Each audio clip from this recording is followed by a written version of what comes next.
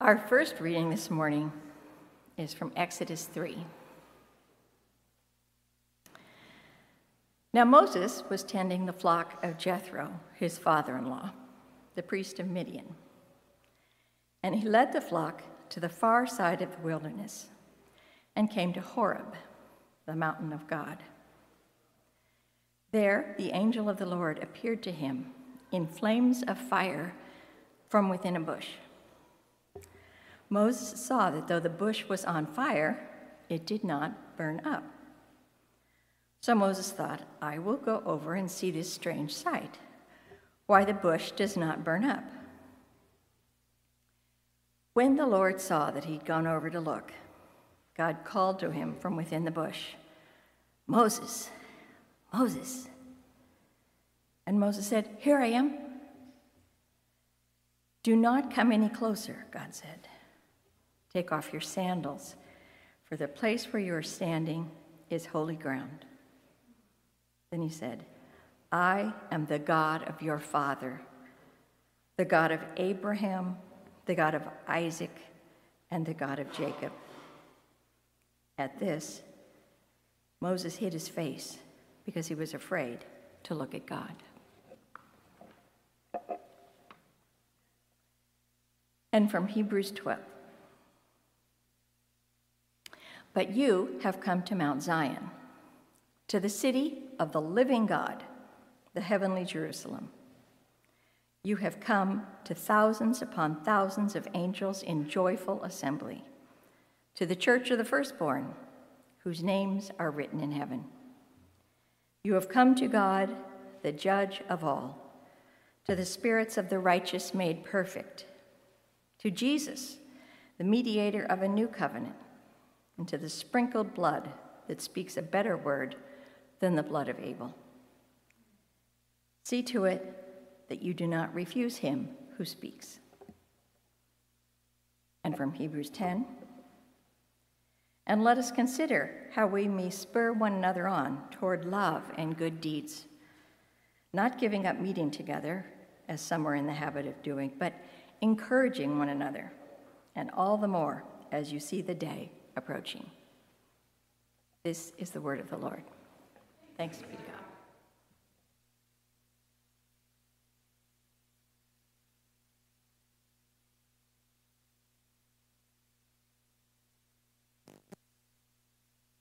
God. Are aware of the schedule. Neil just reminded us of that. And so if you're not aware, Sunday we aren't gathering here in this physical space because of the annual fall church retreat. So if you can make it up to Skycroft up there on a Sunday morning to worship here on Sunday. But 2 weeks from now, from 9 a.m. on, we're going to have snacks and coffee on the and conference room area, and from 9:30 on, our adults will stay in that room, and from for their classes. Here, I'll just. Okay. Well, all right. Now we have sound. And then we'll at 10:30 we'll finish adults on the second floor, kids on the third floor, and return to the worship service all together. Now, over the past 2 weeks, we've been laying out the vision behind these changes. Now, they're more than just a schedule change, more than just a program shuffling. They are meant to inform our understanding of the role of the Sunday morning programming as it relates to how we practice our spirituality as individuals, but also as a community. So last week, we looked at how this vision for communal formation applies to our teaching time, which is our 9:30 time. And today, we're going to look at the vision for communal formation through worship that will begin at 10:30. Now, together, these two components are meant to attend to this holistic approach towards our Sunday mornings together. Now, if you're a guest, or if you're joining us, or you're newer to WCF, I mean, it just looks like maybe a shuffle of schedules and programs, but it's meant to be much more than that. For over the past year, we've been casting this vision for spiritual formation, which is this act that God does in our lives to make us more into the likeness of his son, Jesus. So we encourage you all to listen to last week's message. If you haven't had a chance, or if you know people, just go to our website or our podcast, and you can catch up on that there. You can link to, if you want even more information, you can go to the elders blog post, wcfchurch.org/news, to catch up there as well. So today, we're going to look at this particular event that we're all sitting in right now that we often call the worship service. Most of us will call it the worship service or Sunday service. And at WCF, this time begins at 10 a.m. Eastern Standard Time, and we'll begin with a time of singing some songs, call to worship. We'll bless one another. We'll bless the children as we just did, hear God's word being preached, and gather after for confession and for communion, and to share some community updates and activities before we pray and are sent off. That's what we typically refer to as our Sunday worship. But I want to ask you a question. Take a step back and consider, what makes Sunday worship worship? Is it music that moves you? Is it preaching that convinces you or convicts you? Or is it prayers that connect you to God? Or is it children's programming that keeps your children occupied so you can focus? Or is it live stream quality that keeps you engaged for the whole time? Or maybe it's just simply you have low standards, a worship service schedule that doesn't interfere with the rest of your weekend commitments. You know, a lot of what we call good worship is simply tacking on American consumer-oriented marketing and branding onto our spiritual activity. And when we do that, we miss out on the goal of why we worship.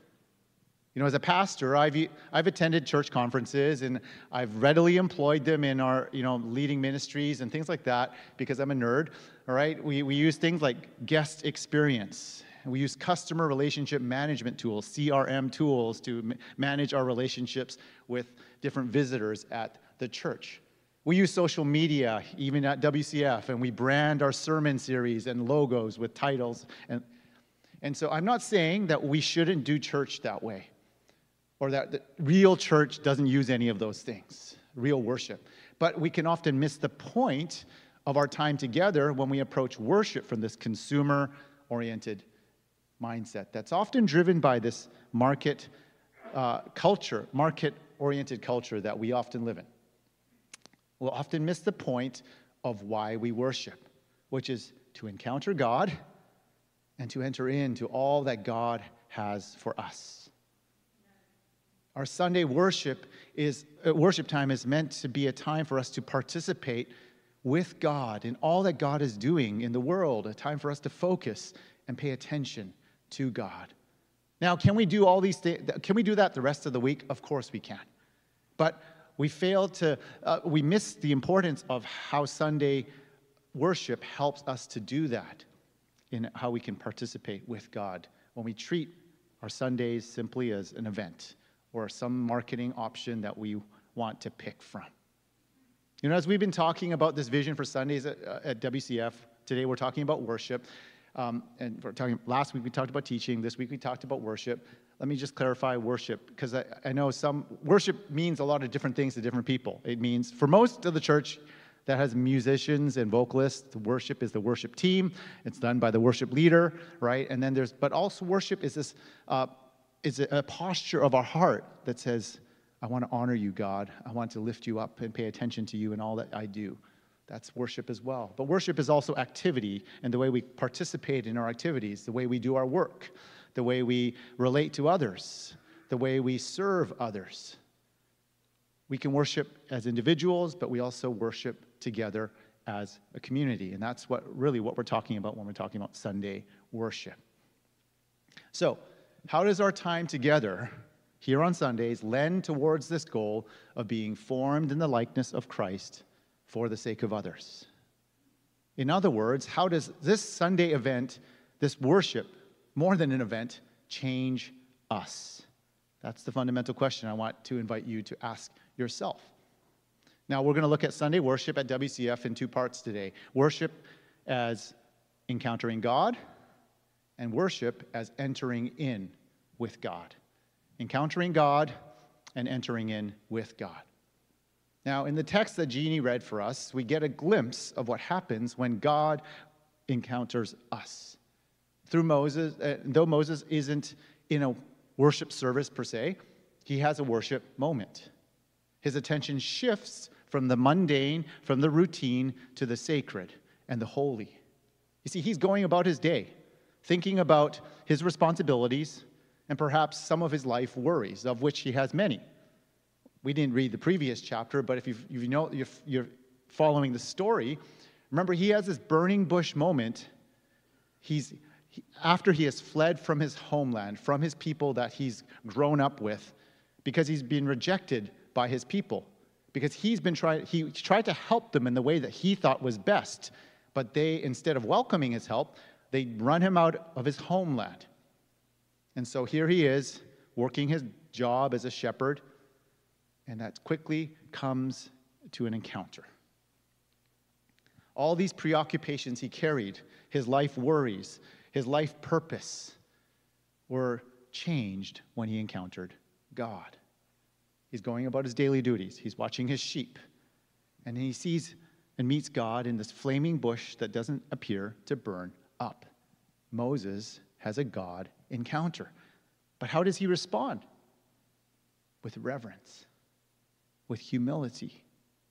And God, in that moment, reveals God's character to Moses. In fact, God reveals his name, the name that we've been singing. He reveals his name as Yahweh. And in that moment, Moses must make a decision. Does he recognize this moment as a God encounter? And all that God encounter implies for his life? Or does he just return to his routine? Scripture is full of God encounters. Adam and Eve in the garden. Abraham in his call to a foreign land. Jacob wrestling with the Lord himself. Moses here at the burning bush. Moses at the top of Mount Sinai. It continues into the Gospels. We see numerous God encounters that Jesus has as he goes about in his ministry. Jesus is God in the flesh. He heals. He meets people along the way. And every one of these God encounters invites a response.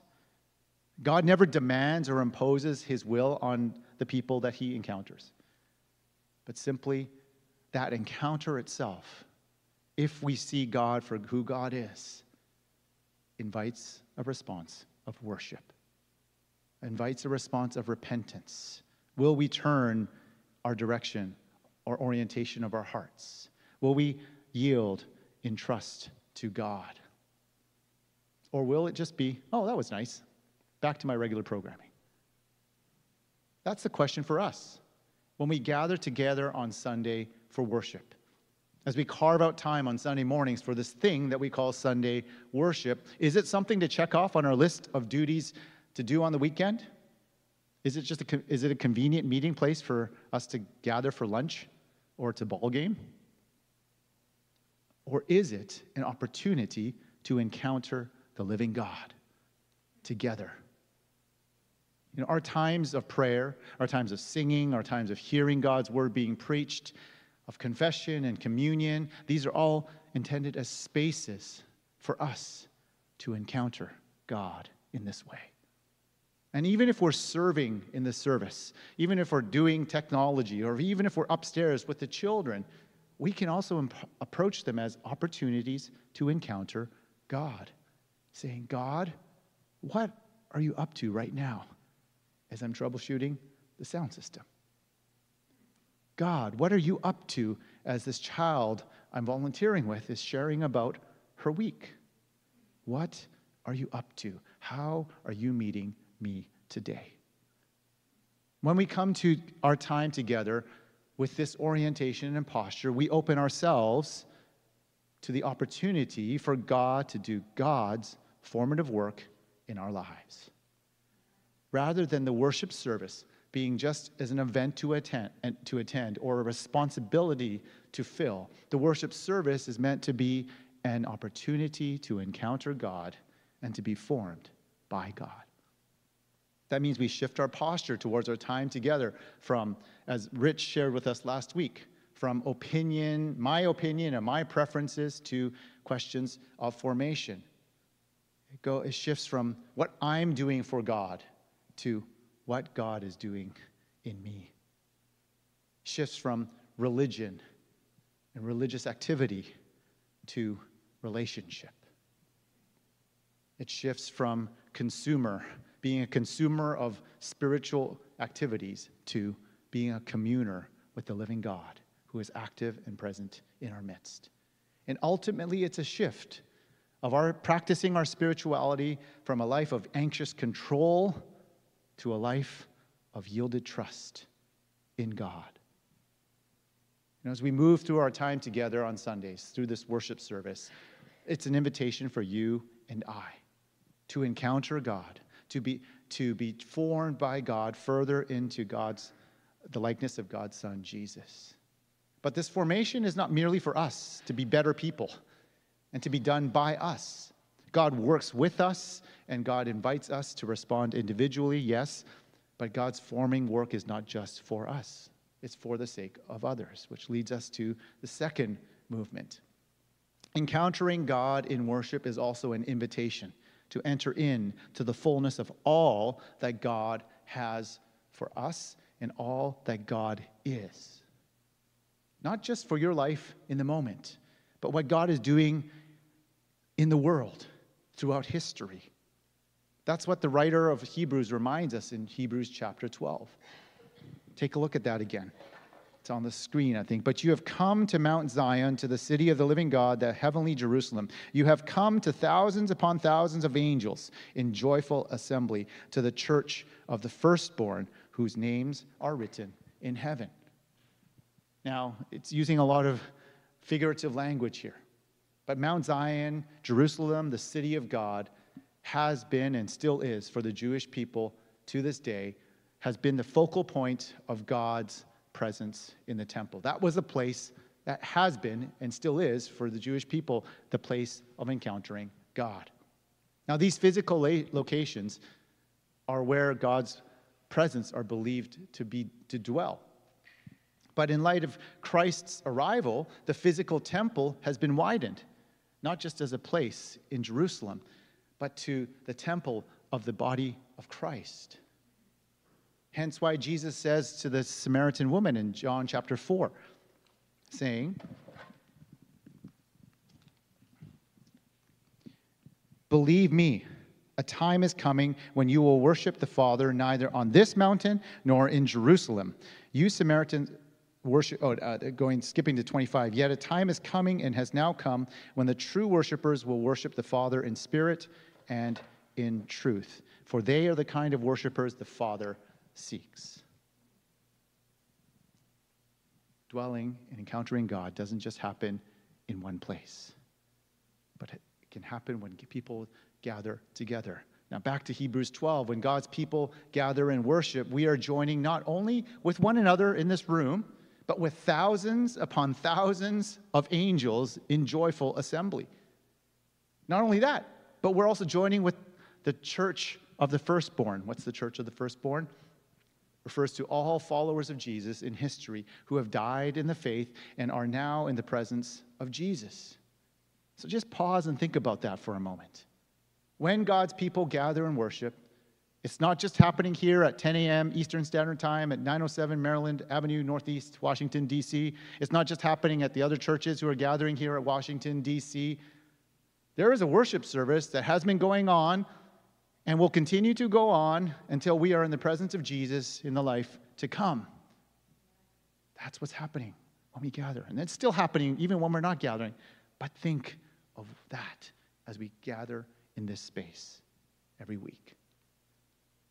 And what's happening when God's people worship? We are entering into the presence of the living God who is active and at work right here in our midst. We are coming before the presence of Jesus, who is, in the words of the writer of Hebrews, who speaks a better word. How many of you need to hear a better word for your life? Continuing on, we read the counsel of the writer of Hebrews saying, "See that you do not refuse him who is speaking." The him is not the preacher. The him is not the service leader or the worship. The him is Jesus. Encountering God is a result of hearing God's word with faith through the enabling power of the Holy Spirit. You see, Scripture is not just some divine data or history for our literary or spiritual observation. Scripture is not just some antiquated truth to draw inspiration from. Scripture isn't some allegory for us to draw our ethics from or to reinforce whatever values we think are ideal at the time. God's word is the living and active word of God that is at work in those who believe, as Paul says to the Thessalonian church. And we enter into God's reality, much of it through hearing God's word. We hear and proclaim God's word as we sing and pray together. We enter in with God through hearing God's word in praise, in prayer, in proclamation, and in the presence of one another. We are engaging with God as we share the bread and the cup on the weeks that we share communion together. And as we begin again, like reinforcing at 9:30 in 2 weeks, we do that as we dig into God's word together as adults and as children. This passage from Hebrews highlights how our times of worship are both grand and universal and mysterious in the way that we connect with the body of Christ through time immemorial. But also that our times of worship are meant to be personal and intimate and relevant to what we are facing in life, because God wants to speak to each one of us. When God's people gather together in worship, there is something grand and universal and mysterious happening, and there is something deeply personal and intimate and relevant to our lives, because the triune God, the Father, Son, and Holy Spirit, are all present with us and active here at work amongst us in our worship, and particularly as God's word is heard and praised and prayed. So, what does this look like here at WCF? Encountering God and entering in with God. It means that from the moment we leave our house and head towards the church, or the moment we fire up the live stream, we are saying perhaps a prayer like this: Living God, direct my heart and my attention towards you. Help me to encounter you. Help me to enter into all that you have for me this day. Speak to me the word of life, good Father. Jesus, guide me. Spirit, comfort and strengthen me. Perhaps that's a prayer and the posture that we can come to our worship service with. In fact, we can prepare for this posture not just as we're leaving and heading out the door, but we can do it the night before. That's something I've begun to be accustomed to. Preparing my heart for worship to encounter God on Sunday morning can actually begin on Saturday night. If worshiping God is really what we hope to do, if entering into all that God has for me is what I desire, and I get it. Sunday comes, we're trying to rally the household out the door. We got sick kids or sick parents. We got pets that don't follow our smartphone notification schedules. We have a body that wants to sleep in just one day of the week. We have a car or traffic or metro system that doesn't work for our commute. And that's just physically getting yourself to a location. But what do those concerns often reflect? Are they reflecting a worship of Jesus, or worship of your schedule and of your commitments on the weekend, or of your comfort? What is taking precedence in your life? Is it really Jesus? And that's even before we walk in through the doors or fire up the live stream. And once we actually arrive, we're going to have to deal with other distractions and worries from encountering God and entering in with God. As we were mentioning, in a couple of weeks, the schedule is changing. We're going to have coffee, first thing. We're going to do some teaching time at 9:30, and then we'll be back in here at 10:30 with kids 5 and up joining us through the whole service. For some of us, that might be scary or wondering what's happening with that. We're all going to have to adjust together. We're going to have to be a family together. But our goal is to encounter God and to enter in with God together. And if you're a parent, maybe you're worried about your child, how your child will respond, and that may mean we remember that we're doing this together. You might not have to do it all alone. There might be other children that your child can sit with, or other parents that are welcoming that, or other adults. And others might be just willing to jump in and help. We'll figure it out together.